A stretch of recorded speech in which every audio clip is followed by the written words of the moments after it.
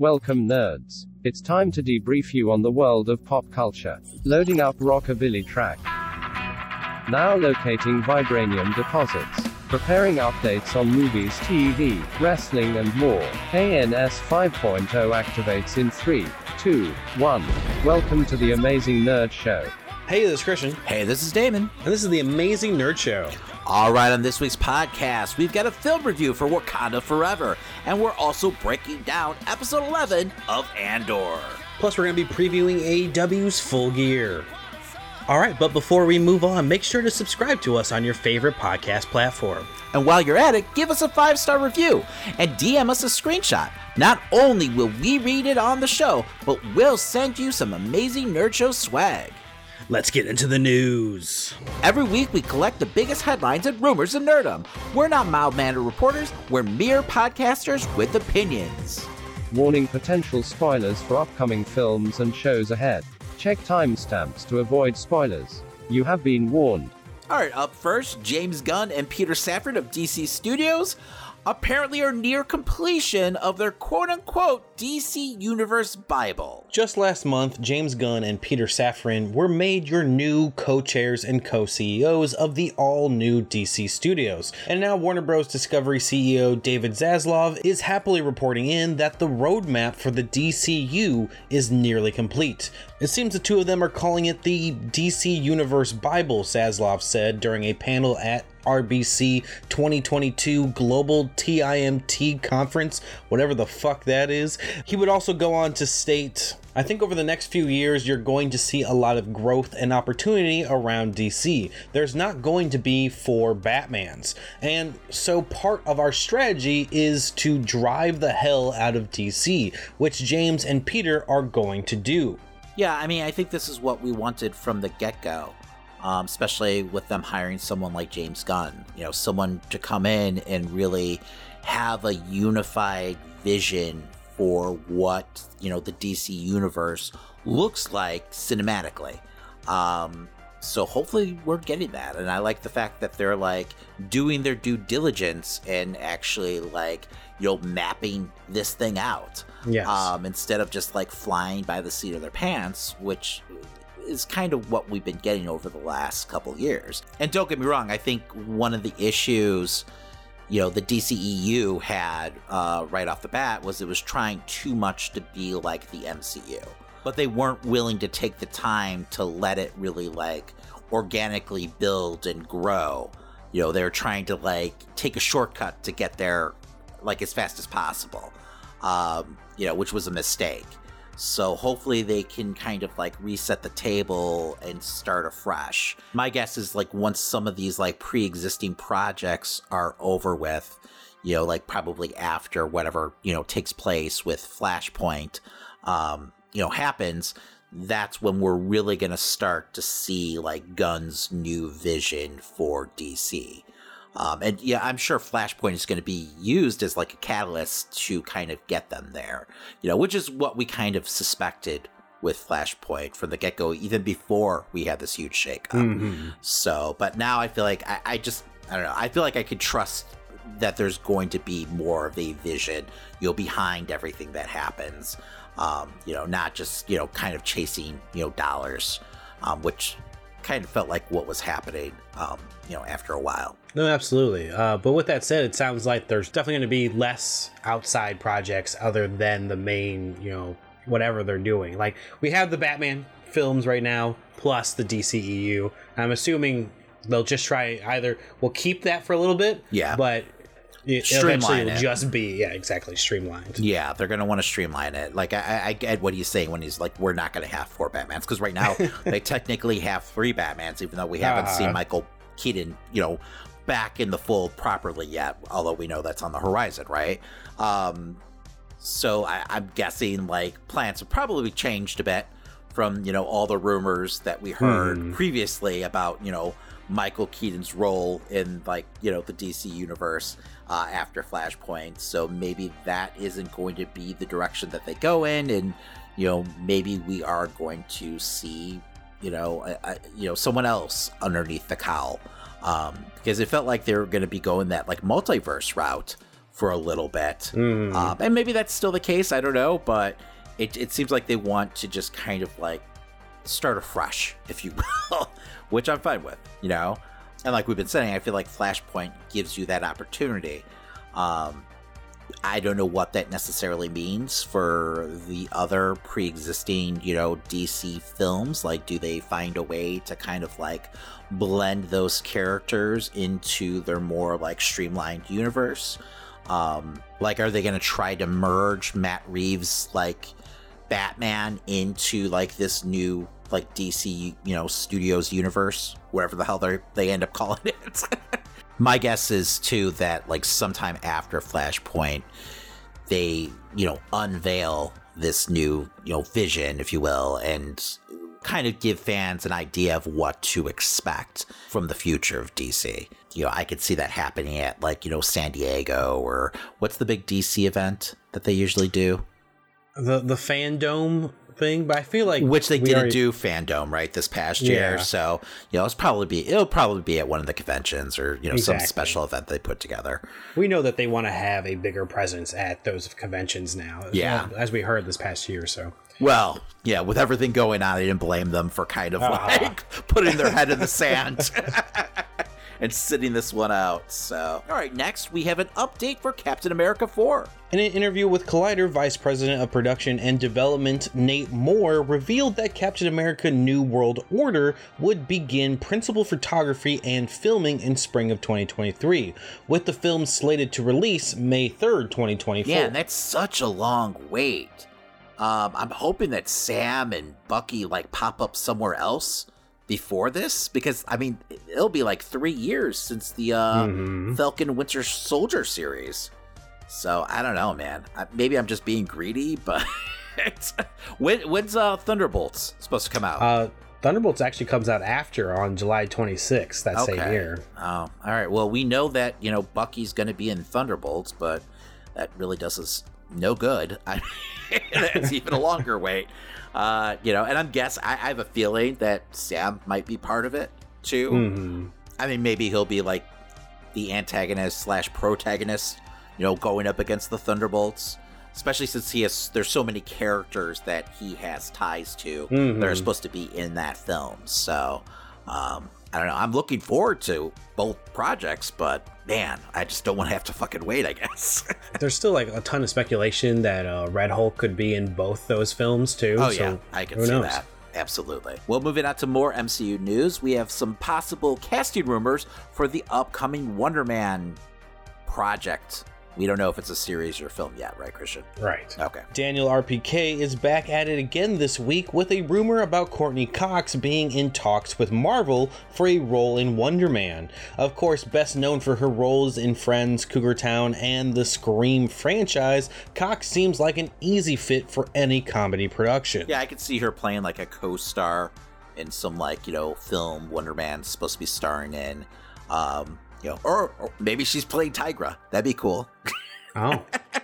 I was thinking more of just like his agent or something, but Tigra is possible. I could see an agent or some like entertainment reporter. I mean, basically Gail Weathers, right? Not the typecast or anything, but I mean, it's a great addition. Also, according to Daniel RPK, Ryan Reynolds is hoping to get Channing Tatum in for a cameo in Deadpool 3. I don't know if you remember this, but he was set to star in a film as Gambit a while back, but it fell through. After additional rumors of this being a multiverse film that will pop into several Fox-owned Marvel projects, this could easily be another one of them that our Merc with a Mouth, visits. But we shall see. All right, up next, Sony announces a slate of Marvel live-action Spider-Man spin-off shows. That's right, Sony has announced a partnership with Prime Video and MGM Plus for a full slate of Spider-Man spin-off series, starting with the Silk Spider Society. So, Christian, I thought this was already officially a thing.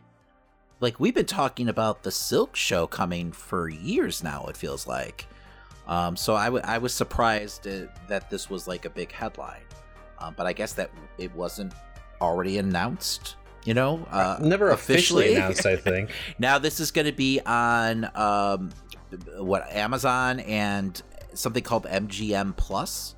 Yeah, I think it's just going to be a service that you can use with Amazon Prime. Is it a pre-existing service right now? Is it already going on MGM Plus, or is it something like new on the horizon? I think it's new because Amazon just purchased Epix and also MGM, so they're going to be merging those two and turning it into its own service on their service.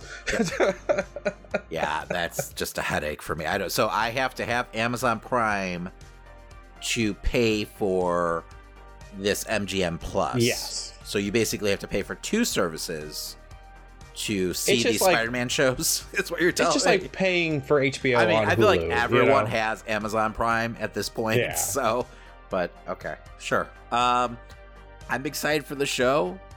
We've talked about this multiple times at this point. Mm-hmm. Cindy Moon's an awesome character. Also, it sounds like Angela Kang is going to be the showrunner, who currently is the showrunner on Walking Dead, but we know that's coming to an end shortly, supposedly.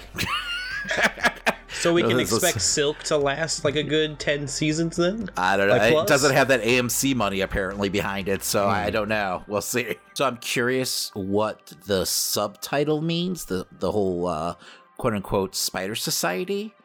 Now, this is also executive produced by Lord and Miller, so I don't know if we're going to be getting like other Spider-Verse characters involved in the show. Cindy Moon is supposed to be popping up in the next, the Spider-Verse sequel that's coming out, in next year. So, I mean, will it have like direct ties to that film? Just obviously in live action form. I have no clue. So it'll be interesting to find out what all this means. Now, when they say slate, they meant one show? I guess. Maybe there's more that they announced to other people or it's behind closed doors, but... Well, I could be totally misremembering. I swear there was a rumor going around that there was going to be, like, a Spider-Man show. Like starring, like, Peter Parker that would exist out of continuity, for the, compared to, like, the MCU, Spider-Man. But this was, I feel like, years ago they were talking about that. So that might have just been like a rumor, where it'd be like almost like a CW version of Spider-Man, if you will. That was the comparison people were making at the time. So, but that might have just been a dream. I don't know. We talk a lot of news and rumors, so especially throughout the years. But yeah, I mean, cool. Like, I'm kind of sad that I already sold my first appearance of Cindy Moon, because I'm sure that book is skyrocketing right now. But it is what it is. You play the market, and sometimes you win, sometimes you lose. Do you think the Society might be like the people that are going to be in the Madam Web film? That's a strong possibility. Since they're introducing a couple characters there. I have no idea what Sony's doing. I mean, your guess is as good as mine. Maybe Cindy like makes a cameo in that movie and then it's spins off into the series. Why not? I mean, sure. Or maybe it's a live action version of Spider-Man and his amazing friends. With like her living in an apartment with Iceman and Firestar, and a little fluffy dog. I can't remember the dog's name, but I mean, I'm game either way. So. You just know that they're just trying to find their own person outside of Peter Parker that they can just use continuously without, any, word from the MCU. Oh, I'm sure. Also, before we move on from Marvel, there is a rumor going around that Jenna Ortega is in talks currently to play White Tiger in the upcoming Daredevil Born Again series on Disney+. So there's actually 4 different versions of the White Tiger in the comic books.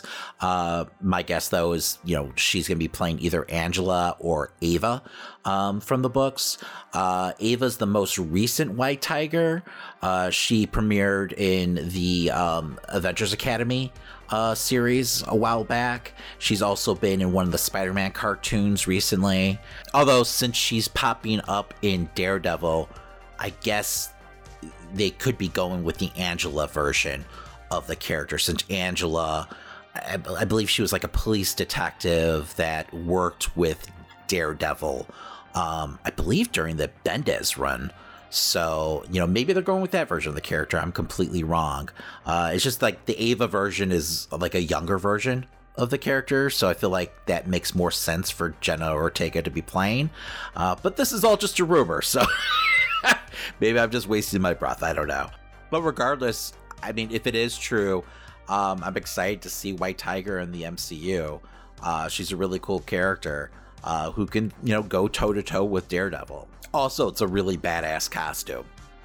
So I could see like this character being a huge hit with fans, if, they do choose to, debut her in the series.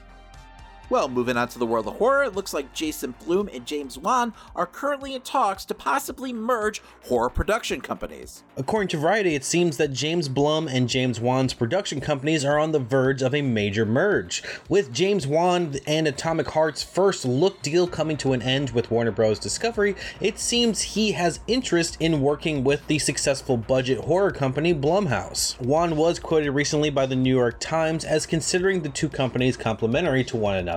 Supposedly, while the companies would merge as one, they would continue to work under two separate labels under their current plan, though no word if their teams will be interchangeable or just work entirely separately. Currently, the two studios have a film to be released on January 6th under Universal called Megan, which is about a killer doll that looks pretty interesting.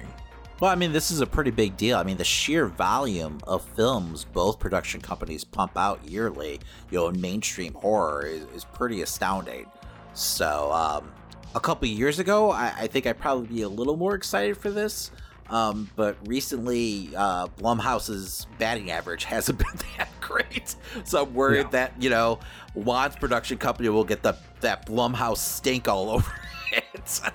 I'm a little worried about that as well. But, everyone hits a rough patch once in a while. And who knows, maybe James Wan will, help write the course when it comes to Blumhouse. And, some of the, weird choices they've been making lately. But yeah, I mean, if this means more horror films, have at it.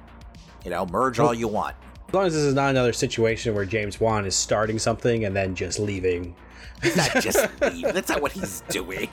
Uh-huh. He's still producing the films, technically. Uh-huh. He's a busy man. That's what producing's all about, right? Sure. He comes up with a germ of an idea and then he hands it off and, he reaps the benefits. It is what it is. Clearly.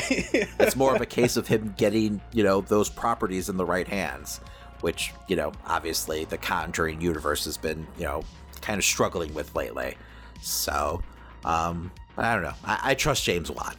But anyway, moving on, the upcoming new Alien film, which I don't even remember being a thing, reportedly has found its lead. Fede Alvarez and company seem to have a star in mind for their upcoming Alien film for Hulu. Deadline claims that the studio has been in talks with and has been hoping to cast the Craft Legacy star Kaylee Spaney since the beginning of their, casting process. Wait, wasn't this a TV series at one point? Or is that a different thing? That's a different thing by Noah Hawley, the people that did Fargo and Legion. I don't remember anything about Fede Alvarez doing an Alien movie. Did you say he was directing it? Yeah, he's planning on directing it. He said that with Texas Chainsaw Massacre. True. And then he fooled us all. That was awful. All we know is that he brought a script in front of Ridley Scott, and Ridley Scott was in love with it, and that's why this is all moving forward, and they're all gung-ho to put this on Hulu. It's going to be another one of those straight-to-Hulu projects. Man, what is the deal with Hulu getting all these, franchise, films lately? Going directly to their, streaming service? Is it a case of Disney not wanting to put out these, movies in the theaters for some reason? I'm not sure. Because Disney owns Hulu. Mm-hmm. And maybe Disney doesn't want to, market, these types of movies or something? It's weird, I don't know. right? When you have... Because it's still... They could just put it under 20th Century Studios. That's what they have, I don't know. So I have to look more into, is there other films that have been, produced, underneath that umbrella that have, actually gone theatrical? Because, we saw that with Predator, right? Prey, mm-hmm. and then Hellraiser, and now this. And I feel like there was something else that also went straight to Hulu that we were kind of, scratching our head about. But I can't remember what that is right now, and I don't want to Google it. But it's just strange that you wouldn't want to release an Alien film theatrically, because Alien films make money. Mm-hmm. So I don't understand the philosophy behind this. I mean, maybe it'll be a situation where it gets enough buzz, they'll probably do like a one weekend theatrical release for it. But what the hell does that do us any good? Like, the Alien TV series is also going to be on Hulu as well, so that's I don't know. And that's a separate thing. Completely. Huh. All right. I mean, it's such a shame. Like, I loved Prey, and it deserved a theatrical release. It would have been so much better on the big screen. I don't know. Like, it feels like these, like, established, like, franchises, like, they deserve, theatrical releases. Especially if you've got, like, good creative people behind them. Like, I understand it if it's just, like, trying to keep the, the rights to something, which we've seen in the past, happen with some of these, like, established franchises where, we've got the rights to this, we could lose them, we gotta put something out there to put something out there. Hell, that's happened with Hellraiser, right? Exactly. But I don't know, like, what's the point of this? We don't know the analytics. Maybe it does huge numbers for them streaming wise, but I would love to, like, know the behind the scenes reason why they're choosing this kind of, like, release strategy. Yeah, because I do wonder if it's like, do we need to drive people to our service more, if that's what they're trying to do, but I don't know. Yeah, I haven't heard anything about Hulu, like, struggling number-wise, though, so I don't know. Oh, and, after Texas Chainsaw and Don't Breathe 2, I'm a little iffy with Fede Alvarez doing an Alien project. Yeah, I mean, because I swear to God, we heard that he was directing Texas Chainsaw Massacre, and then it turned into him just being, like, the executive producer, and that film was the shits, Christian. So I'm definitely at least little fun to watch. No. So I'm a little skittish now when it comes to Alvarez and some of the choices he's been making lately. But who knows? I'm willing to give him a chance because he had a decent track record before. I don't know. He wrote Don't Breathe 2, and that was awful. Did he direct it? No, he didn't direct, but he did write the script. Okay. Yeah, I feel like he had a hand in the script for Texas Chainsaw Massacre also, but I could be wrong. I don't want to besmirch his name. But anyway, last but not least, it looks like upcoming film A Quiet Place Day 1 might have casted another leading role. Deadline got an exclusive this week about Stranger Things' Eddie Munson, as played by Joseph Quinn, getting to star alongside Lupita Nyong'o in Paramount's A Quiet Place Day 1, which is currently set for a March 8th, 2024 release, with director Michael Sarnowski signed on for it. Christian, it's Eddie Munson's world, and we're just living in it. Pretty much. I'm sure we're going to be seeing this guy pop up everywhere over the next couple of years. So I'm guessing this is going to be the first of many, like, leading roles this dude's going to get. So he's definitely the Hollywood, like, it boy right now, and rightfully so. I mean, he was fantastic in Stranger Things, so I'm sure it's only a matter of time before, like, Star Wars or the MCU get their hands on him also. And now for the Nerds review of Black Panther: Wakanda Forever. Warning: minor spoilers for the film ahead. And now, our feature presentation. His people did not call him general or king. They called him Kukul Khan, the feather serpent god. Killing him will risk eternal war. He's coming for the surface world. The people of Wakanda fight to protect their home from intervening world powers as they mourn the death of King T'Challa. Wakanda Forever is directed by Ryan Coogler and stars Letitia Wright. As far as sequels go in the MCU, this was definitely one of the strongest, with Ryan Coogler, taking on the challenge of telling a story about mourning in the wake of Chadwick Boseman's passing. We see as a family of warriors are riddled with all the stages of grief across both Shuri and her mother, along with the people of Wakanda, as the world around them is moving forward, even though they are still paused by their king's passing. And clearly, being the protectors of the world's most valuable resource continues to be a struggle, as world leaders do everything in their power to either steal from Wakanda or find another deposit of vibranium on Earth. But when America goes searching in the depths for vibranium, they find more than what they bargained for as they come across Namor and the Talakanil, which I hope is how you pronounce their people's names.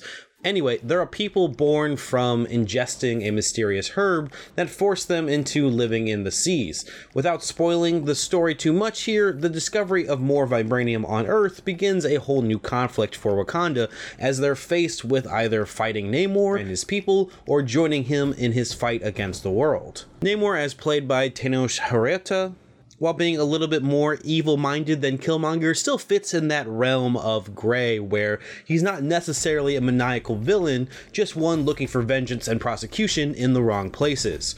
The performance, for me, lived up to what we got from Michael B. Jordan as Killmonger. Plus, I felt the addition of the, Mesoamerican, roots added to his character and were ultimately a welcome change from the comics, which it also added to some cool design changes for the character, even though he did still look pretty much like his comic book counterparts. This change also allowed them to add some cool parallels between, his people and the Wakandans. Letitia Wright's performance as Shuri definitely, takes a darker tone as she deals with her grief, but continued to still have some of that same spirit from what we saw in the first film. However, her storyline this time around, for me, could have been a little bit longer or had a little bit more room to breathe, as some of the decisions the character makes throughout it, aren't ones that she wrestles with too much. While I understand, her loss is causing her to spiral, the payoff in the end felt a bit rushed because I didn't buy her clarity by the end of their conflict. Nevertheless, she still held her own as far as being one of the more focused on characters in this tale. She's become a vital part of the backbone to Wakanda. Okoye and Ironheart got some really great moments, but both of them were more reactionary characters to the story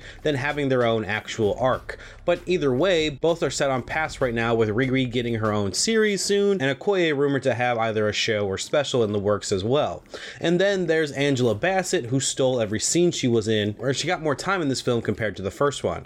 Queen Energy is there on full display as she tackled ruling Wakanda and controlling her daughter's angst amidst their shared loss. The only other negative I had for this film in general was some of the design choices made that, while are still very accurate to the comics, didn't really match up too well with the CGI effects that were in the film. Sometimes things just looked a little too plasticky. This to me was most apparent in Ironheart's armor in the film. While we do witness her, forming it out of steel, the finished look did not really reflect that metal style, at least to the degree of Iron Man's first few armors, and how they were able to pull those off in CGI. But as she wasn't the main focus of the story and was used very sparingly, perhaps the, look came out that way because of time and budget constraints. All in all, I still left the theater happy with, Marvel's universe continuously expanding and all the possibilities that these new characters can bring to this already established universe. And as far as an ending to this phase, I think they made the right decision, as, we're about to get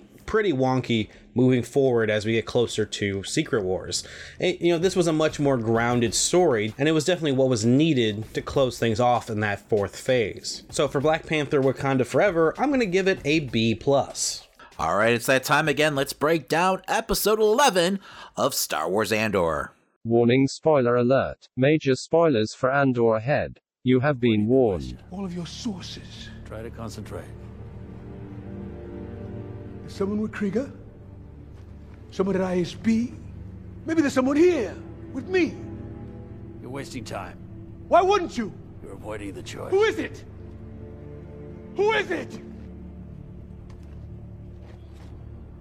It's Tubes. It's It's my man. He tells me everything. Tell him. He deserves to know. What is this? What kind of game is this? If last week's episode didn't, end sad enough for you, this week, after getting a glimpse of Andor and Melshi dodging Imperial Starcraft patrols, we find out that Mama Marva died on Ferrix as the town folk, including the daughters of Ferrix, move her body from her home, with a crowd amassing around them. Inside the house, however, B2 struggles to accept Marva's passing as Brasso tries to find a way to comfort this now lost droid. Yeah, this was heartbreaking. This droid is like putting on one hell of a performance. Like whoever's voicing this droid, because I really felt its like sadness. Yeah, but I shouldn't be surprised though, because they pull this off with R2, with a couple like bells and whistles all the time. So, what I was surprised with was with Marva like dying off screen. I was just kind of expecting like a big dramatic moment for her. But I mean, this made it almost feel more real somehow. You could tell like the entire like town is in mourning over her passing. It really goes to show you like how tight this town really is, which I definitely feel like it's going to come into play, in next episode, which we'll talk about soon enough. My thoughts on B2 were like, why is he so, I know it's an older model and all, but I mean, R2 and C-3PO were built during the Phantom Menace, and they were taken care of long enough to still at least seem like fully functioning droids past B2's lifespan. So I was just wondering why they never just fixed the fucking droid. I don't know, man. I don't know anything about droid mechanics, Christian. I mean, maybe this is just a cheaper droid. I don't know. Like maybe R2 and like C-3PO are like Teslas, and like emo whatever B2 emo isn't that its name, right? Yeah. It's maybe like it's like the Ultima of droids, Sure, I guess. I'm sure there's different like quality of droids, right? Not all droids are created equal, Christian, in Star Wars apparently. I love that that's what you got out of this scene though. I felt for Marva, don't get me wrong, but I was thinking about the droid more. Like, what the fuck is up with this droid? Why doesn't he be charged all the goddamn time? Watching on in this moment is Cinta and the ISB agent who were watching last week. In the tavern that Cinta seems to be working at, the ISB agent, asked Cinta if she knew Marva at all. While Cinta exclaimed that, she had no idea who that is, I still get the vibe that this ISB agent may have clocked Cinta watching Marva's home in the past week's episode. Yeah, Cinta's totally going to cut this guy's throat. I'm sure that's happening At next some point, episode. Yeah. Yeah, she's sitting there watching this dude, watching Marva, watching her, like, yeah, no. She's cutting this guy's throat. With Marva's popularity, it seems the people of Ferrix want to, do a big send-off in her honor. Apparently, the tradition for the people on Ferrix is to, have their remains turned into bricks to help build up the foundation for the future.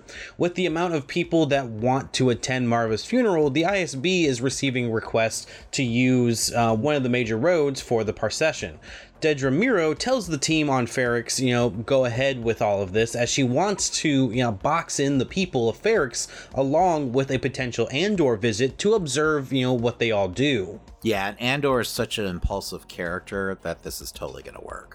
Like, they're totally going to be able to smoke him out. I'm sure, that this is where the climax of the series is headed. I don't think Miro's prepared, though, for, the backlash of the community if something does go down during Marva's memorial service.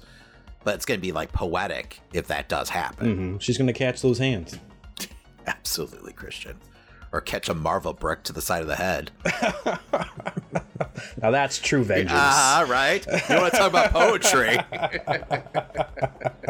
Also on Ferrix, we return to Bix, who has apparently been continuously, interrogated by ISB agents. While she seems completely broken by their previous torture sessions, she's asked about Anto Krieger, who they think could possibly be Axis at this point. She surprisingly doesn't answer right away, with, the threat of hearing more dead children wailing still in the balance here. I mean, you have to admire her resolve at this point. Because she looks like death, like they've been torturing her nonstop since the last time we saw her. When they first pulled her out of her cell, I was like, oh my god, they broke her. But now, she resisted caving. At least it seemed like in that scene, right? I know they cut away, like, while they're asking her, like, if she can identify, Krieger here.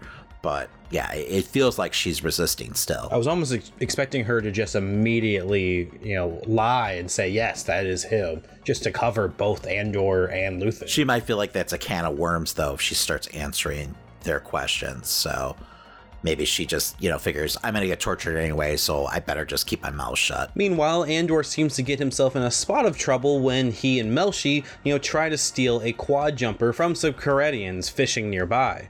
Trapped in some kind of gelled netting, Andor pleads for his life as the two Corellians sarcastically blame them instead of the Empire for polluting their waters.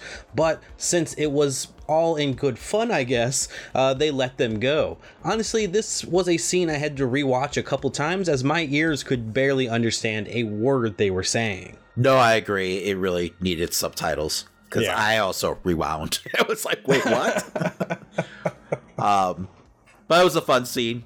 Nevertheless, it was cool seeing aliens again, right? Because it's been a couple episodes. I was like, oh yeah, this is a Star Wars show. At Luthen's shop on Coruscant, Clea gets an unplanned visit from Vel, who seems desperate to reach Luthen. Seeming frustrated by her efforts going unrecognized, Vel flaunts that, she delivered Aldhani to the rebellion, and questions Clea's usefulness, in which Clea reminds her just how important her own position is handling the squabbles of multiple agents for the rebellion like her.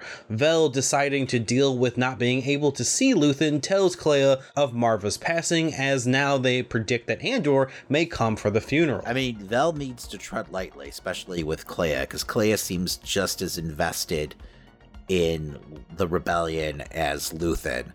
So I could see her thinking that Vel is disposable, especially if she's going to be all willy-nilly with the rules. Because you could tell she was slowly getting underneath her skin, when Vel was just kind of like openly talking about, everything that's been going down. I mean, you could really feel the friction between these two. Let me just show you to the back real quick. We got a nice collection and then, throat right. slit. Some ancient lightsaber or something. Because I'm sure in Clea's eyes, it would just be one less loose end. Later on, Vel visits Mon Mothma and her daughter once more, as both Vel and Mon watch on as Lita takes part in this Sindrillian fundamentalist group that's all about Sindrillian customs, as they continuously chant about the old ways together in Mon Mothma's house, which only horrifies her mother and Vel together.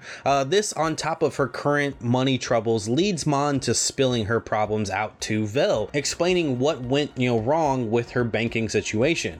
When Vel asks if there's any solution possible as to not expose the rebellion, Mon Mothma looks to her daughter once more as she contemplates Davos's request. I mean, as awful as it sounds, if Mon Mothma's daughter is all about the old ways, is she going to have an issue if Mon Mothma introduces her to a possible arranged marriage? Doesn't seem like it. That was my first thought. I was like, okay, then she might be actually down with an arranged marriage if she's all about the Sindrillian ways. Yeah. I mean, I could see the moral dilemma obviously Mon Mothma has with all of this. Especially since she seems to be in a loveless marriage, wanting better for her child. But I could see her daughter's newfound devotion to, this fundamentalist religion, kind of swaying her into making, that awful choice. It's for the betterment of the realm, Sure. Further down on Coruscant, Cyril Karn gets a call from Linus Mosk, who was, Karn's right-hand man during their arrest attempt back in episode 3.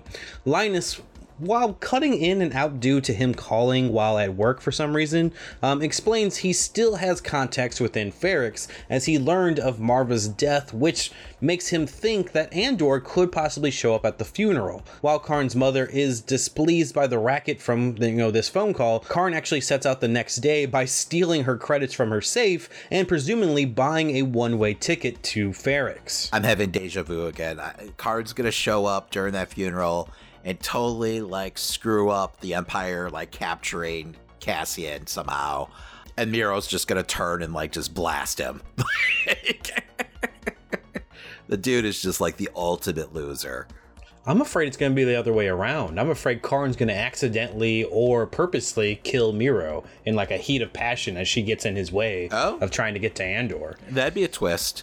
An unfortunate one, because I don't know if I could bear dealing with this dude for another season. So, I mean, do we see any scenario where he ends up like aiding, the Empire and they end up like enlisting him? I still feel like his future is with the Empire. He just seems like the right type of mind for them, but I don't know if he's just too wild. We then catch up with Luthen, who is meeting up with Saw Gerrera, as Saw Gerrera has finally agreed to help with Anto Krieger's plan to attack the Imperial Power Station.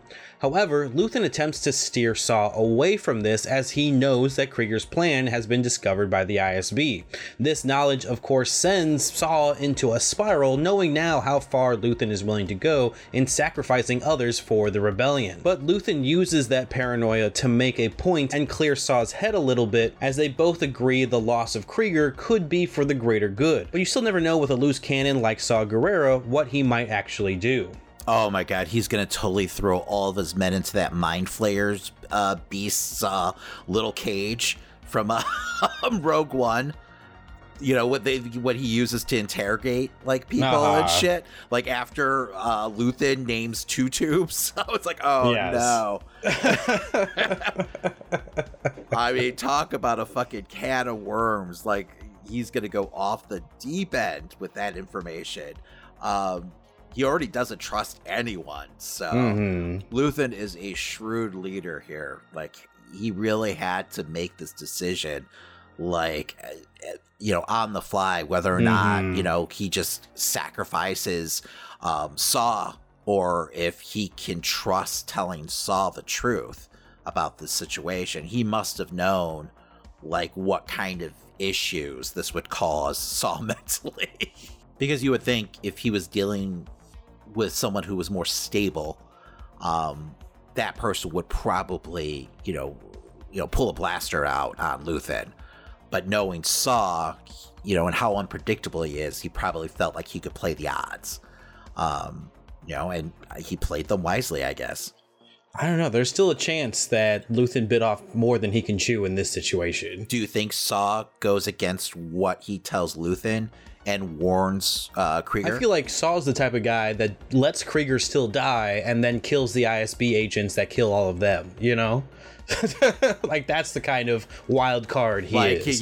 He lets Krieger die, but he still shows their hands.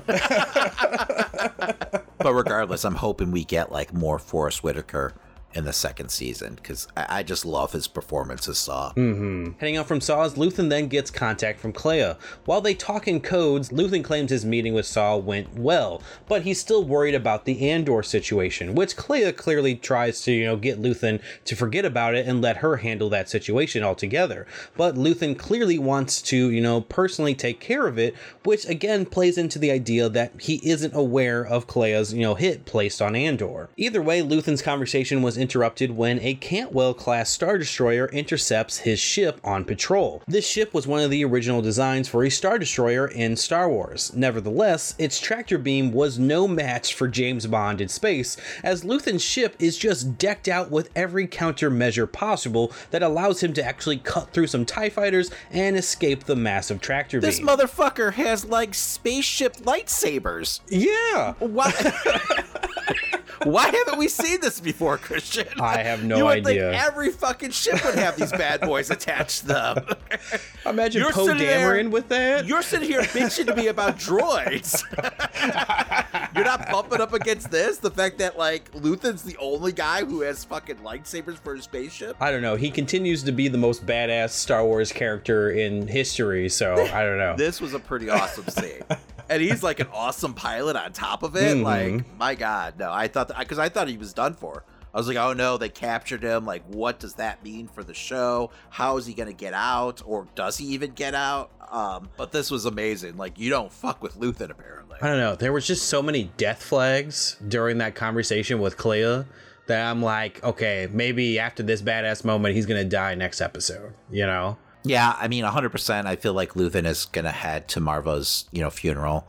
And I do still believe he's trying to recruit Cassian to the cause, where, you know, I could see Clea acting on her own and seeing Cassian as a loose end and as a threat to what they're trying to do. But I guess we'll find out soon enough. Also, when he goes to visit Saw, doesn't it look like he has a lightsaber? Yeah, he had some type of staff. It's like some and kind I of know a lot hilt, of people are, right? Yeah, a lot of people are speculating it could be a lightsaber. I don't know. I mean, he has a lot of artifacts, and it would make sense if he's force sensitive to be able to do the things he's been able to do. I don't know if he's force sensitive, but I could see him rocking a lightsaber just as like a last line of defense. I mean, his spaceship has them, so. Wouldn't it be crazy if he was a Sith this whole time? Well, like he was like... Well, that'd be too much of a twist. I don't know, man. So you think the rebellion formed like the main force of everything good in this entire series of films and, you know, shows, all on the back of jealousy from another Sith? I'm just saying it's a story about, you know, things being in the gray. I mean, that'd be pretty fucked up, Christian. You never know. Everything is possible. I mean, they love that full circle shit, you know, so maybe, but I don't think so. Be a hell of a twist, though. The episode would close out with one more person learning of Marva's death. Andor makes a call home to check in on Marva and let her know that he is okay after making his way back to Niamos, where he actually left all of his stuff. You know, he had his blaster there, his credits from the Aldani job, and Nemik's manifesto. Unfortunately, the call goes south for Andor when, you know, the comms operator lets him know that Marva has died and there will be a funeral for her. Andor walks away from the phone to, you know, talk with Melshi, who brings up their time on Narcana 5, stating that he wants to, you know, spread the word of what's going on in these Imperial prisons. This leads to the two deciding to go their separate ways in order to better spread the truth. Andor does not give a shit about spreading the truth at this point. Like, he's going to say goodbye to his mom, and I'm sure that's why he didn't say anything, you know, to him about exactly what just happened, because he would show his hand like he's going back, you know, pretty much into a trap. But, you know, and I think he knows that, but he doesn't give a shit. Why did no one take his stuff out of that shower? They might not have seen it. It's hidden on top. It wasn't high up. It's barely on top. Wow. It's eye level, man. You don't know how short the creatures are that are living there, man. Come on. It wasn't eye level. He had to, like, get on something. He had to prop up something, but still. Someone should have been cleaning that room after he left. Once again, Christian, spaceship lightsabers didn't bother you, but the placement of the suitcase is what you're bumping up against. I think it would have been funnier if all the credits and his gun were gone, but the manifesto Christian, was still This isn't there. a fucking comedy. Whatever. Anyway, I thought this was a pretty strong episode, and it did a great job of really setting us up for the finale. You know, which I can't believe is a week away.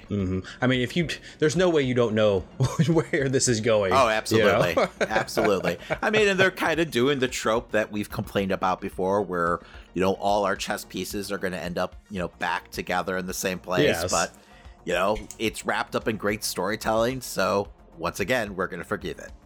All it takes is good writing, and we'll let shit go. Right. Should be one hell of an explosive episode, though, so I'm looking forward. So make sure to join us next week as we break down episode 12, the finale of Star Wars Andor. And now a quick word from our sponsor, Manscaped. Hey you, got bush? Well, you definitely do if you haven't tried the best products from our sponsor today, Manscaped. Taking control of your bush is important. These products are so good, you're going to be showing pride in your new bush-free yard. It's a fact that you'll have the best kept nutsack on the cul-de-sac, so save big and be the most hygienic version of yourself by using our discount code 20NerdShow for 20% off plus free shipping at manscaped.com. Listeners, you know I don't got bush because Manscaped helps keep my rocket raccoon high and tight. Whether you're looking to go bald like an eagle or just in need of a safe trim, Manscaped is dedicated to helping you level up your full body grooming game. Listeners, the grooming package I highly recommend is the Performance Package 4.0. That's because inside the package is the Lawnmower 4.0. This electric trimmer is a bush's worst nightmare. This trimmer is designed to reduce grooming accidents and shave hair on loose skin thanks to its ceramic blades and advanced skin-safe technology. No need for night vision goggles, this trimmer has a LED light to allow you to mow the lawn in the dark. It's basic landscaping. When you trim the hedges, the tree stands taller. The second best tool in the performance package is the Weed Whacker. This fine-tuned nose and ear hair trimmer will make sure your nasty nose pubes are under control. Instantly add some pep to your step with the Crop Preserver Ball Deodorant and Crop Reviver Spray-On Testy Toner. With a performance package purchase, you get 2 free gifts, a Shed travel bag, and the patented high-performance reduced chafing Manscaped boxers. They have a bunch of other products on their website to help you maximize your confidence and grooming game. So listeners get 20% off plus free shipping with our code 20NerdShow at manscaped.com. Kate Bush may be trending at the moment, but your bush needs some help. That's right, so make sure you're running up that hill and get 20% off and free shipping at manscaped.com by using our code 20NerdShow. It's time to level up your grooming game with the ultimate bushwhacking tools from Manscaped. And now it's time for Christian's Corner. Well, it's holiday season whether we want to admit it or not, and Black Friday is coming in fast. Though, if you were hoping for some major deals as far as gaming consoles were concerned, this year you might be slightly underwhelmed. Currently, the PS5 is being restocked for the season, but no big deals are out there outside of, $20 or so being shaved off for the peripherals. Games like Horizon Forbidden West are near, 50% off physically and digitally, but you're still going to have to drop $500 plus for the console if you want to pick it up this year. Xbox is offering a holiday edition for the Series S at a $240 price point, $60 under its normal cost. The Nintendo Switch will also have a holiday bundle available at around $300, which includes Mario Kart 8, and will be available on the 20th through next week. This is only about $40 under the regular price though.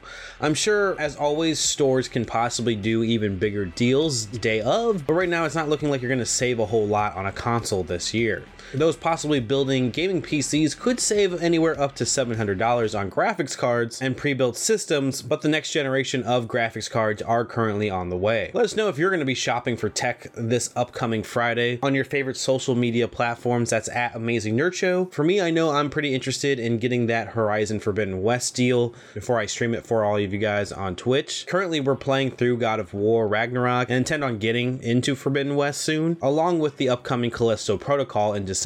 So make sure to stop by, say hi, and drop a follow to keep up with all the Amazing Nerd Show live content on Twitch. But anyway, let's move on to wrestling. Now I heard you, John. I heard you last week when you said I'm not the devil. That's classic. John, maybe I haven't been listening very well, so allow me to tell you the greatest trick the devil ever pulled was convincing the world he doesn't exist. And this Saturday at Full Gear, you are going to find out that I am the devil himself, because my name is Maxwell Jacob Friedman. Well, Christian, as this episode drops, we're literally mere hours away from AEW's Full Gear, but we're arrogant pricks and we want our predictions on record. So we're going to go ahead and preview the card, even though it's only going to be really worth anything for, the next, 10 hours or so. Hey, we're two of the best fantasy bookers out there, so we might as well get our thoughts out there. I don't know about that, but okay. Yeah, I along with Moxley, totally forgot that the pay-per-view was actually on Saturday this weekend. So only Moxley could just get away with that, and it'd be totally fine. Horrible crowd tonight. Horrible. I just want to say that before we move on. We're recording this on Wednesday right after Dynamite. Just awful. Where were they? Bridgeport? Something like that. I don't remember. Well, just wherever, I think it was Bridgeport. Tony Khan needs to make sure that he just crosses that town exactly off the books forever. And if you're living there now, you suck. Shame on you, Bridgeport. I really felt like it downgraded like Dynamite tonight. Like the crowd was just sitting on their hands. You know, I didn't love the way they booked like the main events, like the promo between like MJF and Moxley, but like it sounded like the silence actually like shook them both a little. Like they felt like thrown off. You know, so it's just weird because like I felt like the crowd was like with it like for the first couple of matches, and then they just lost them somehow. So, and it wasn't like due to lack of trying, because I felt like the show was decent.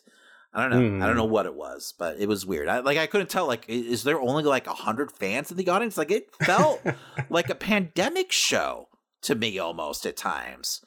So, and it you know, watching the after clip, you know, MJF did like a promo in the ring. It did look like a smaller like arena, so maybe that had to do with it. But I don't know, man. It wasn't good, regardless. So it felt like a Raw crowd, honestly. You know, like a Raw crowd from like a couple years back. So, but anyway, let's go ahead and let's get into this card. I mean, there's 10 matches. Like yes, 10 matches for this 4-hour show. Officially announced, right? And I'm sure there'll be a couple more like plugged in after Rampage, which airs on Friday. But I don't know if they're shooting that live or if that's going to happen after Dynamite tonight. But I think they're doing it live, but okay. I hope so. I hope it's in a different venue. The fuck away from Bridgeport. So. Yeah, up first we have Darby Allin and Sting versus Jeff Jarrett and Jay Lethal. And of course, we don't know the match order. We're just kind of reading off you know, what matches we know are happening on the card. So I'm going to go ahead and say that it's going to be Jarrett and Lethal that get the win here. Since, you know, they're kind of a newly formed faction with the addition of, you know, Jarrett. You know, and maybe this will possibly be a program that goes maybe a month or two, or at least to Winter's Coming, you know, which I think is like a couple weeks away after this pay-per-view. So I feel like they're going to like extend this a little because, you know, it seems like they've got some story in mind between Jarrett and Sting since they have a long history together. But who knows? You know, maybe this is a one and done thing too, because God knows I don't need, you know, tons of Jeff Jarrett on my TV either. Exactly. I'm hoping for a one and done, so that's why I'm going to put Darby Allin and Sting to win. But now that you're mentioning Winter is Coming, I could totally see them stretching it out to that. Double J's not doing it for you? No, not at all. he rarely ever has though. So it's just me. I'm not a big Jeff Jarrett guy. Yeah, I've got a soft spot for him. You know, I think I just more respect everything he's done for wrestling. You know, I've never been a fan of his ring work, if you will, but, you know, I appreciate those, like, you know, early TNA years. So, and all the great wrestlers he introduced me to. So I always I've got no respect. Yeah, so. I give him a little pass. So, all right. So, yeah, no, I'm going to say Jarrett and Lethal go over here. And, you know, this little feud continues. Up next, we have Saraya versus Britt Baker. Saraya making her big return to wrestling. Yeah, Britt came out tonight and cut a fantastic promo. My only issue was that it was a 100% like full babyface promo, which was kind of my issue last week. But I feel like tonight's was even worse. Like she was like full on like rallying like AEW's like longtime fans and everything, you know, going down her accomplishments, talking about how Saraya kind of disrespected her and AEW. I don't see the positives for Saraya in this kind of promo. Like I feel like you're setting her up for failure if you're wanting to book Saraya as a babyface.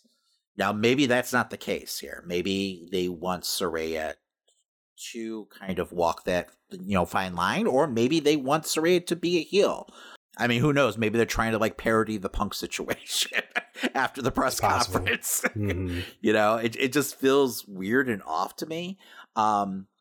Last week's, you know, back and forth with Saraya, you know, kind of big timing Brits. Like, I could see why people would feel that way with her talking about, like, you know, I've main evented, you know, Madison Square Garden, and, you know, she said the Tokyo Dome, even though that's not true. It's like I guess she meant Sumo Hall, you know, and just kind of talking about, like, did she mention WrestleMania? No, she didn't say WrestleMania. Okay, good. But like, you don't want to be coming into a new company and act like where you came from was better. Mm-hmm. You know, like you're the, you know, now the big fish in the little pond. And that's, I feel like that's kind of the way her promo came off. But at the same time, like, as, you know, the supposed heel, you also don't want to be rallying your, you know, long time, you know, legion of like hardcore AEW fans, you know, behind you by bringing up how, like, you're, you know, been here since day one and you're the foundation of AEW, blah, blah, blah. Like, that definitely buries, you know, whoever you're going up against. Mm-hmm. So it's just a weird dynamic, and I don't know exactly what they're going for here. Unless they, you know, want to, you know, have Saraya come off as that, like, you know, outsider kind of character who thinks they're too good for AEW. Like, perhaps that's what they're going for, and maybe, you know, Britt is turning babyface. That just feels like a mistake, though. Like, I don't get it. So I'll let it all play out. I mean, Tony, I guess, deserves that. But yeah, I'm scratching my head right now when it comes to this, you know, whole feud. Like, I feel like Saraya's going over 100%. It's her comeback match and everything like that. It's just, it's going to be, if they are trying to turn her heel, like, I feel like it's going to be so difficult to do it in this sort of match. Like, her coming back from such a serious injury, you know, she's going to naturally be, like, emotional during the match, you know, and she's going to be possibly facing down an audience who hates her, which is weird. It's just a weird choice to make. I feel like New Jersey's willing to cheer both sides either way, as we've seen in the past. I don't know, man. I don't know. We'll see. So, like, they were 100% behind MJF, you know? Mm-hmm. So, we'll see. Like, Britt laid it on thick tonight. So, I don't know. I mean, if they wanted to turn her heel, it could be a moment where just Saraya just beats the ever-living hell out of Britt in the ring and then just walks off, and, you know, that just becomes her storyline where she's just going through all the AEW women and just destroying them. That's going to turn her face, though, if she's just beating the shit out of people and laying them, you know, letting them pull a blood. Like, that's going to turn her. Yeah, no, she's going to have to cheat to win, you know, if they want to turn her heel. She's going to have to do something dastardly, you know, to get the crowd to completely turn against her, especially against Brett. So, I don't know. We'll see what happens. Because honestly, at this point, I'm totally flabbergasted. I have no idea what direction they're going in. Well, then this next match will be an easier one for you with the steel cage match between Jungle Boy and Luchasaurus. Jungle Boy. He's going to go over here. I think it's pretty cut and dry. Do you think? Yeah. Yeah, he lost to Luchasaurus once last pay-per-view, right? You think they'll just keep it 50-50? They'll just keep going back and forth? Because I feel like this isn't over. No, even with the steel cage. I think they move on from here. I think they'll move on from here, put some distance between Luchasaurus and Jungle Boy for a little bit. You know, Christian will probably go off and, you know, mend his wounds. And then Jungle Boy can, you know, have himself, you know, a little, like, single run before Christian, you know, returns. Like, maybe Jungle Boy gets like a big title match in a couple months, and then like Christian comes out and costs him the match, and they can kind of rekindle that feud once Christian is like fully healthy. Maybe Jungle Boy versus whoever's the TNT champion in the future. Yeah, they'll do something like that. Yeah, but it's time to move on. I agree. I want this to end here, but I have a weird feeling that Luchasaurus is going to win, so I'm going to stick with that. Okay. Up next, we have the TNT Championship match between Wardlow, Powerhouse Hobbs, and Samoa Joe, who just got added to the match this week. I thought their segment tonight was fantastic. I felt like everyone got a chance to shine. I thought they did a great job of establishing that, this isn't some kind of plan between Hobbs and Joe to take out Wardlow.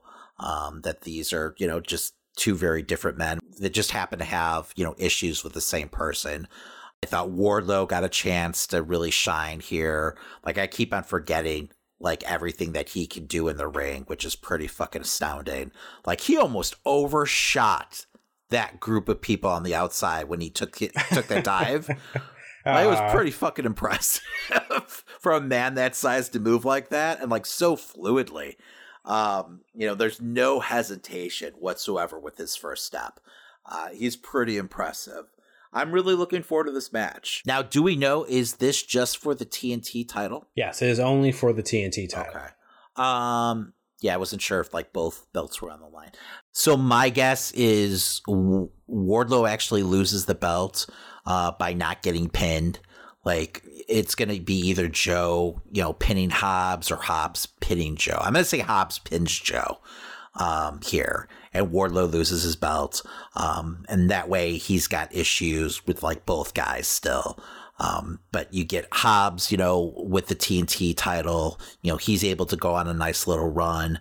And then maybe you have Wardlow facing off against Joe on, the next ROH pay-per-view, which is, only weeks away, honestly. Right.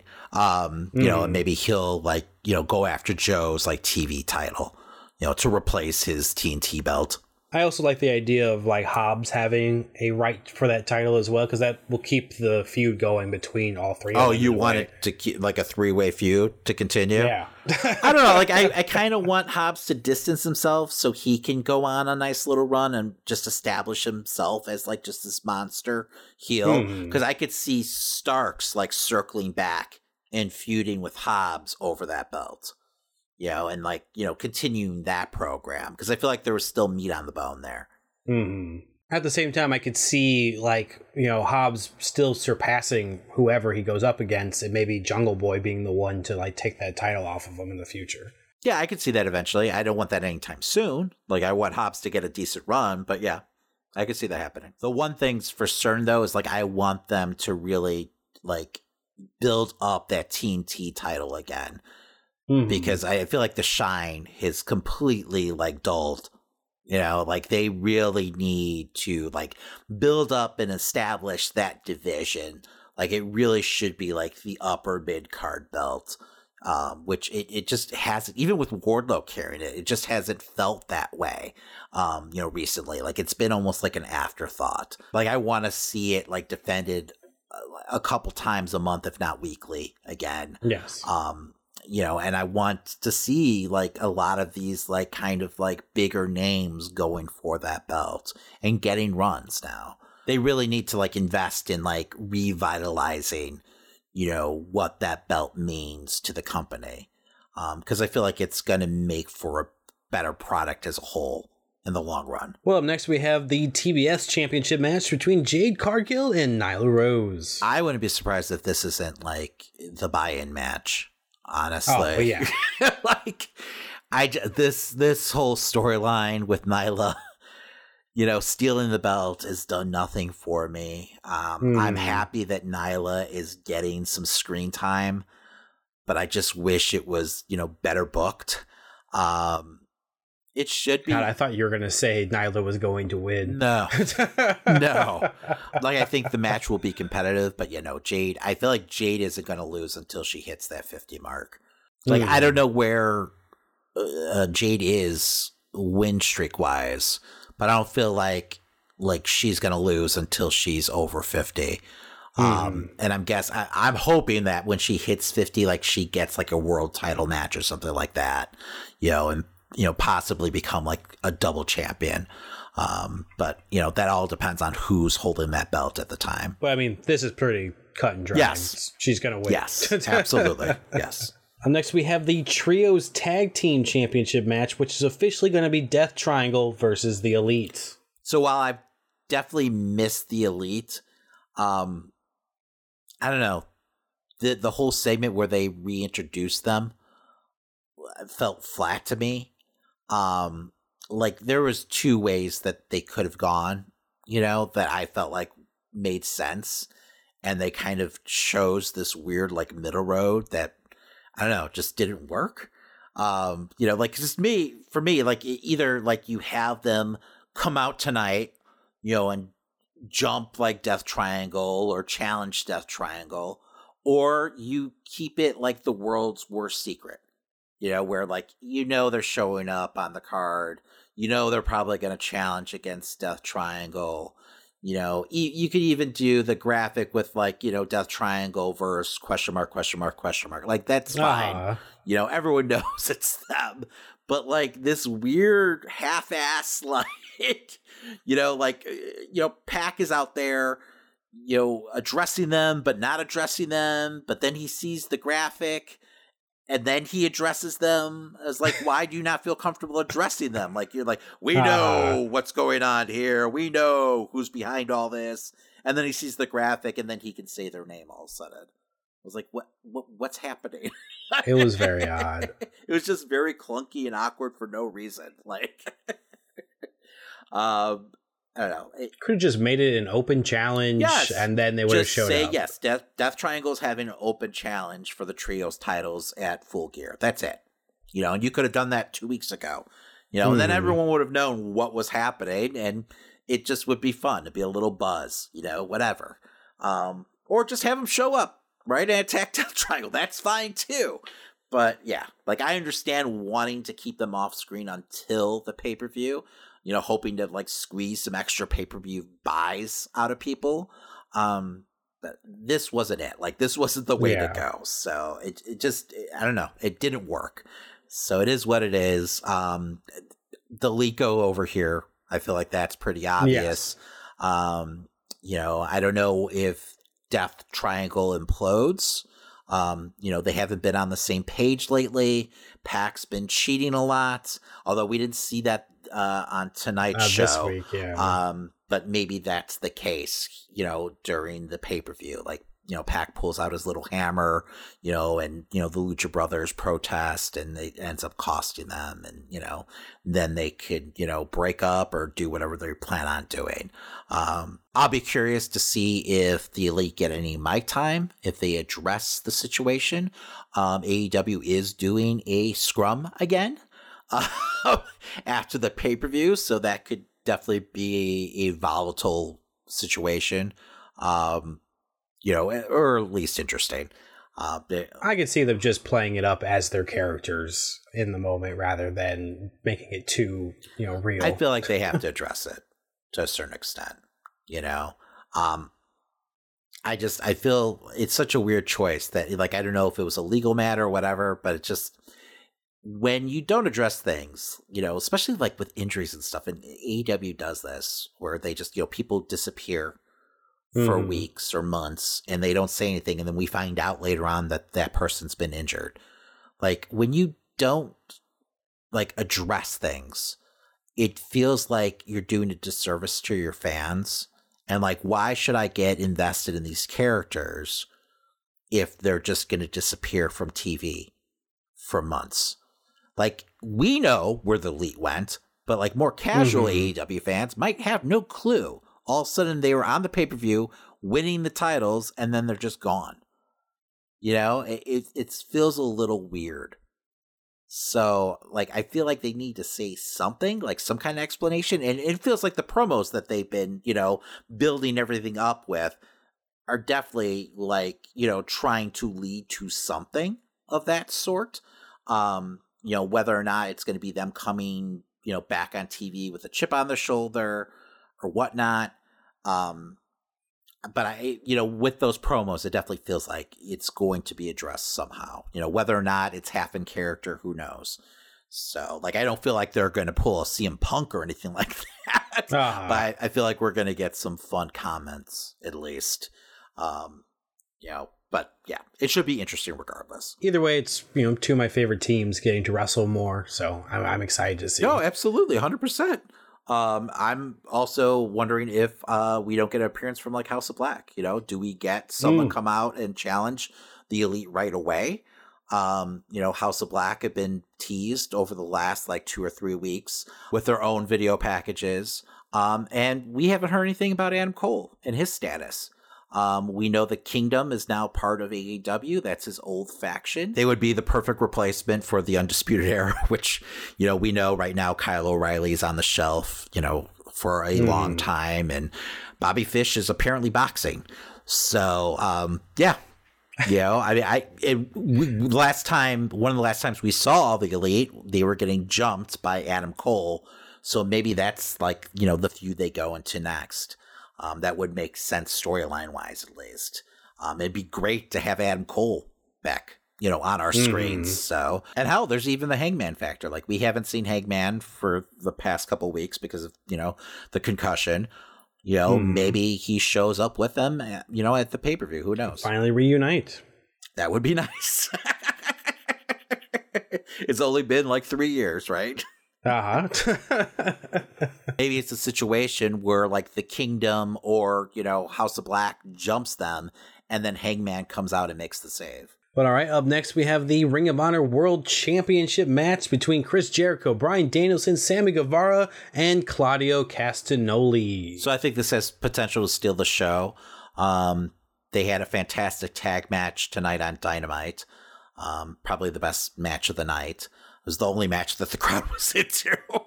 I am a little annoyed that like Daniel Garcia has just like dropped out of this storyline completely for some unknown reason. Like, he's wrestling on Dark right now. It's like, what happened? Like, he was like the focus. He was the whole reason why like all this started, and now it's just kind of like all disappeared. Maybe they go back to that storyline once this match is done with. But I feel like Jericho is walking away, with the title still ROH champion. And there's just so much left for him to do. If you think about it, so many like former ROH champions for Jericho to, wrestle against. And especially with like that pay-per-view, like right around the corner, like there's no reason to take the belt off of him yet. And I don't know if that happens at the pay-per-view because that still feels too soon to me, but I don't know. But yeah, I feel like, maybe we see some tension between, both set of friends. Like, I could see Bryan getting into like Claudio's face. And like, I could see like, Jericho getting pissed off at Sammy once he realizes that Sammy's not willing just to lay down for him. Because that's 100% not happening.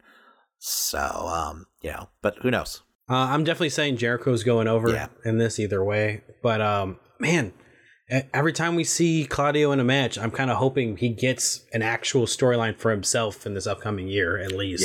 Yeah. He shined big time tonight, right?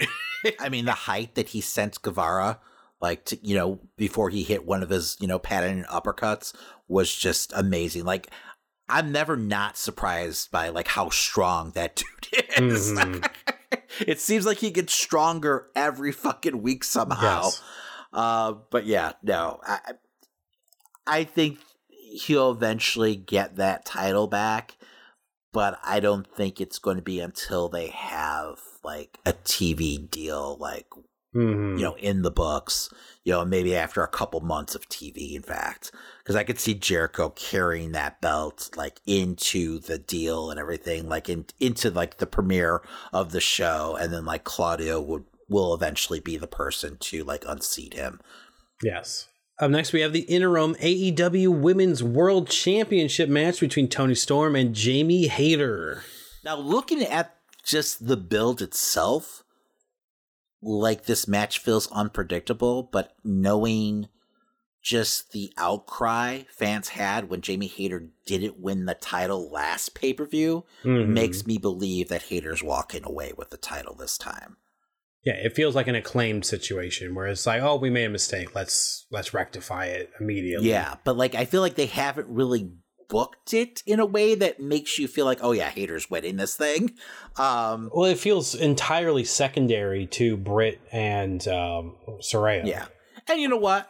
Rightfully so. I feel like that's the bigger match. It's Saraya's comeback, so it is what it is.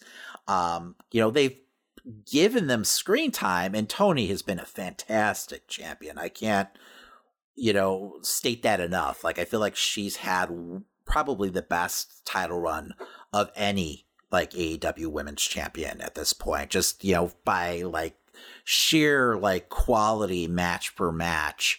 And just like she's featured on the screen, she's a fighting champion, like a true blue fighting champion. Yes.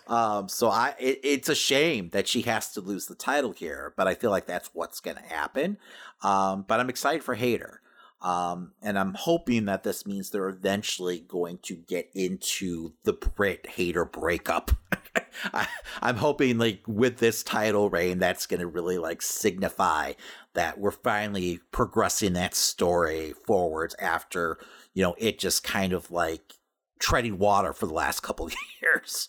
So, but yeah, no, I'm looking forward to this match. I feel like they're going to put on, a hell of a show. And I see Hayter walking away with that title.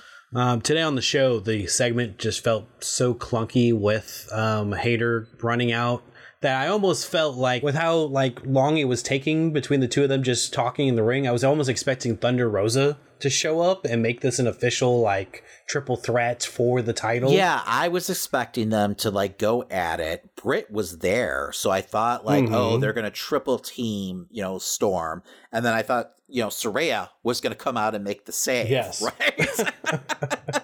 And maybe that's just like WWE brain. I don't know. But none of that happened. We just got this weird, awkward stare down. I was like, why aren't you guys fighting? Like, there's no, like, edict that you guys can't come to blows or anything here. Like, she just ran down the ring to get in Tony's face. It was weird. It was very weird. Yeah, it just felt like a miscue or something. I don't know. Something must have happened there. I don't know. And we'll never know. Up next, we have the AEW Tag Team Championship match between the Acclaimed and Swerve in Our Glory. So I think I said this last week. My prediction for this match is that Swerve to Our Glory are going to win back those belts. And I think Keith Lee is going to actually end up turning heel against the Acclaimed. They've been teasing, a breakup between Swerve and Lee. And I feel like that was probably in the books at some point, but now like they're almost overemphasizing it, where I think the opposite. Like I feel like it's going to be a swerve, no pun intended. And then you get the belts off the Acclaimed, and that way you could have FTR beat Swerve to Our Glory for those belts, and have a big like baby face moment, unifying all those different titles from around the world. Becoming like, the belt collectors, what the cherry on top of what we, fans have been clamoring for over this past year. So, because I feel like it wouldn't be as sweet if they did it against the Acclaimed. It'd be more of a mixed reaction if FTR beat the Acclaimed to like, get all the belts. Whereas if they beat Swerve to Our Glory, like the crowd will 100% be all over them, it'd be a huge deal. Now, when will that happen? I have no fucking idea. Does that happen, before, the new year? Maybe. Like maybe they come out and they, they've been sitting on their number one contendership for a long time. Who knows? Maybe at Winter's Coming, they make that challenge. They've definitely been teasing, them wanting to, get their rightful shot at those belts. So, I mean, I could see that happening soon. I'm just surprised that FTR's not on this card at all. Like, I was expecting them to get some kind of match against the Gun Club, but apparently that's not the case. I guess not, but maybe at that pay-per-view for Ring of Honor coming up, that could possibly be it. Yeah, I could see that. Or, they make a last-second edition on Rampage or something like that. So, I mean, Tony's had bigger cards before. So, I mean, these bad boys could go 14 deep. I wouldn't be surprised if we get a few additions, last minute.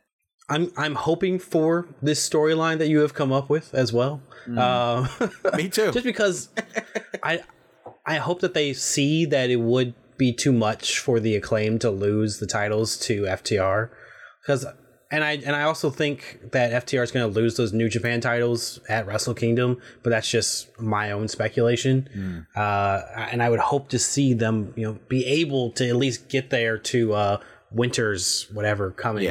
Because Wrestle Kingdom's in January. Yeah. So at least they get to carry, you get the visual of them maybe even at Wrestle Kingdom with all those belts coming down the aisle. That'd be fantastic. I don't know. I'm not too sure if they'll lose those belts at Wrestle Kingdom because I feel like New Japan's going to want to keep them around as much as they can. So who knows? And we don't know yet, right, who they're facing against at Wrestle Kingdom. No, the tournament's still going tag on, tournament, right? Yeah. So. But it'll be such a great moment for whoever wins that tag tournament to then face off against this team with 4 belts on them and win. I think that would be a great moment. But yeah, that's New Japan. Who knows? Yeah, New Japan doesn't give a shit about your feelings. So they'll do whatever the hell they want. Now, if Okada's on the team going up against them, then it's a problem. Yes. All right, well, let's move on. What do we got next? Up next. But you're predicting then Swerve to Our Glory walking away with the belts? Yes, okay. Swerve in Our Glory. Right, yes, me too. So up next we have the Eliminator Tournament Finals with Ethan Page, but we don't know who he's going up against, and we don't know if this is even gonna happen at the pay-per-view at this point. Yeah, he advanced tonight against Bandito. We know that Ricky Starks was supposed to go against Lance Archer last week, but they did an injury angle. But now it looks like Ricky Starks is going to be facing against Lance Archer on Rampage. But the issue is, even if Ricky Starks or Lance Archer advance, they still have to face against Brian Cage, who won their bracket. So I don't know exactly when that's taking place. All we know is that the finals is supposed to definitely happen on the pay-per-view. So apparently whoever's going to face off against Ethan Page in the finals, they're going to have to win 2 matches in pretty short order. So I'm guessing as a case, the winner of Archer versus Starks advances to a match. I'm guessing that's going to be on the pay-per-view, against Brian Cage. And then they have to face off against Ethan Page. If they get past Brian Cage, that is. Which I feel like, for me, it's definitely going to be Starks versus Page. I think we talked about this before. Mm-hmm. And who knows, maybe this is all part of the plan. I'm assuming that's the case here, because we don't know if there was an actual injury to Ricky last week. I doubt he would have healed in just a week period of time. So I'm guessing this was all for storyline purposes. So it feels like they're just putting obstacles in front of Ricky Starks so he can overcome impossible odds to get to, Ethan Page in the finals, which makes me feel like Starks is going to actually win this match here, which is a strong possibility. So that was a long way of saying I've got Starks versus Page in the finals. And Starks is going over.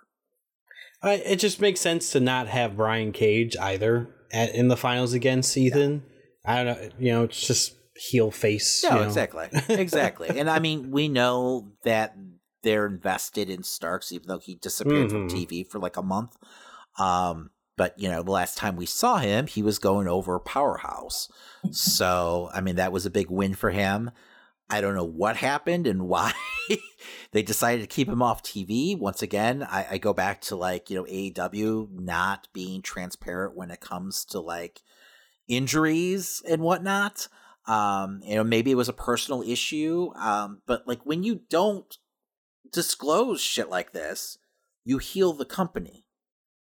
Because it seems like, you're just keeping him off to keep him off because you don't know what the fuck you're doing as a booker, right? And who knows, that might not be the case. Maybe Starks was actually injured or something, and we'd have no clue though. So it's just a weird policy. No one does this. I don't get it.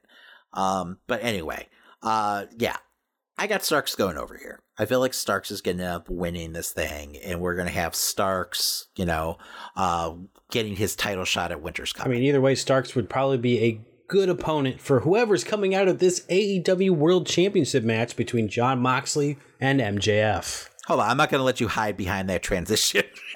You got to pick a winner of that match, Christian. Who's winning, Starks or Page? For me, into spoilers, I feel like it's whatever MJF comes out of this pay-per-view as. Yes. Is he heel or if he's face? Because if he's heel, perfect to go up against Starks. If he's face, perfect to go up against Ethan Page. Because I want both of these guys to have a world title opportunity. I think they're both deserving of at least being that first opponent for MJF. 100%. But 100%. Right now, I mean, my original prediction when this first started was Ethan Page, but it makes a lot of sense to have Starks win this, especially if it's in these types of this duress situation. Yeah, after tonight and the weird, clunky, awkward, back and forth between Moxley and MJF, I felt like they showed their hand, and they might have been showing their hand on purpose, and it might have been meant to kind of mislead us.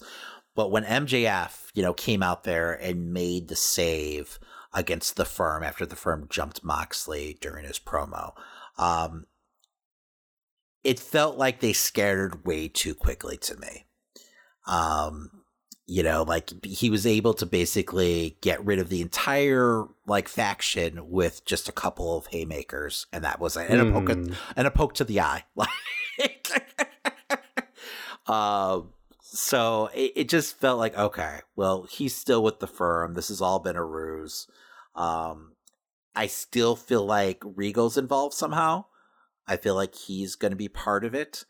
But yeah, I feel like we're going to come out of the pay-per-view with MJF as this monster heel champion, which is what I want to see at the end of the day. So I'm totally fine with that. I don't necessarily like them doing the whole aces and eights storyline of their leader getting jumped, all in a swerve, and they end up being the lead. They did this with Bully Ray. I don't know if you remember this for months. Bully Ray was feuding with aces and eights, for it all to turn into this huge swerve where he was actually their leader this entire time. After match after match and pay-per-view match after pay-per-view match. It made no logical sense whatsoever, but whatever. I mean, this isn't as egregious as that. If he just took one powerbomb through a table, it is what it is. It's not my back. But yeah, I still don't necessarily like it, but at the end of the day, if it's MJF standing tall with the world title as this dastardly heel, I'm fine with it. With a New Jersey crowd, though, they're all going to be cheering the hell out of him. It is what it is. Everyone understands. That's that audience. It's AEW's version of Bizarro World. Whenever WWE went to Canada back in the day, they're they're this crazy crowd, booing John Cena. I was well, no, that actually happens everywhere, guys. But regardless, but they would also use that for the Hart Foundation. When Brett was on America's soil, he was their top heel, but in Canada, he's their hero, so I'm fine with that. That's fine. I'm fine with regional, babyface love or heat. That's totally cool with me. But you're in agreement that MJF's going to win? Yes. I'm saying MJF wins. It's just going to feel like such a letdown if he doesn't. And I think Moxley at this point is looking forward to a long vacation. The vacation he was originally supposed to take after last pay-per-view. So, yeah, I'm saying MJF walks away with the title. It'll feel like a huge moment, regardless of, diluted, storytelling, and, we can start a new chapter for AEW. Knock on wood that MJF doesn't, accidentally get injured or, anything happens in this match. I hope not. That'd be a disaster. So, but AEW has definitely been snake bitten this year. So, but yeah, hopefully that doesn't happen. But yeah, no, I've got MJF going over here, and yeah, like I said, he's a heel at the end of the day. I mean, you obviously feel the same way. Do you feel like he's going to walk out as a heel, or do you feel like he is a babyface, Christian? I'm going to hold you to if I have to make the prediction, you have to make the prediction too. You're trying to walk out of here without making a prediction. It's 50-50. You wishy-wash fuck. I want and I think that they'll have him come out as heel. Okay. Because that just seems like the logical way to go. But you never know what's in Tony's head that day. It could just go face for no reason. Who knows? He's not Vince. Come on now. I'm just saying. And I know I might be in denial, but I don't know. I'm praying for this like monster heel like championship run for MJF. It'll be something like new and different for AEW. I think it'll really like freshen up the product. It's been a while since we had a pure heel champion in, AEW. Well, Kenny, but so much has happened since, his title run that it feels like it happened years ago. So I don't know. I'm looking forward to them shaking things up a little here. I think it'll be a good change of pace. Could you imagine MGF celebrating the ring after winning the title, and then all of a sudden we get the Cult of Personality riff?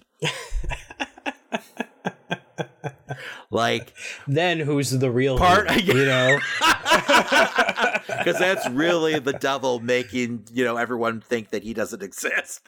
Like, if everything was just a huge fucking swerve the entire time, the whole press conference and everything. Like, I don't know if I would be, like, exhilarated or just annoyed. I would be played. I would feel really played. That's a good thing in the end, right? Like, I guess. It's not happening, but... It's not. By the way, that does it for this week. Join us next week as we'll actually have our review for AEW Full Gear. Well, that does it for this week. That's right, and as a friendly reminder, if you're listening to us on your favorite podcast platform, remember to subscribe, rate, and give us a 5-star review. Exactly, it sure does help an independent podcast like ours continue to grow. And while you're at it, make sure to tell a friend. Plus, if you like any of the stories we talked about on this week's episode, make sure to check us out on Facebook, Instagram, and Twitter to catch the full articles, trailers, memes, and more. That's right, you can follow us at Amazing Nerd Show on all social media platforms. And hey, if you're looking for extra content, make sure to catch our streams every weekend on Twitch, plus YouTube videos Monday through Friday. Want to support the show further? You can head over to tpublic.com and get yourself some amazing Nerd Show merch. We've got t-shirts, hoodies, stickers, and more. And if you post what you bought and tag us on social media, we'll send you some additional nerd swag if you live in the United States. Want to support the show further? You can head over to tpublic.com and get yourself some amazing Nerd Show merch. We've got t-shirts, hoodies, stickers, and more. And if you post what you bought and tag us on social media, we'll send you some additional nerd swag if you live in the United States. All right, make sure to join us next week as we talk all the latest news and rumors in nerd culture. And whatever's going on in the world of wrestling. My name's Christian. And my name's David. And that was The Amazing Nerd Show.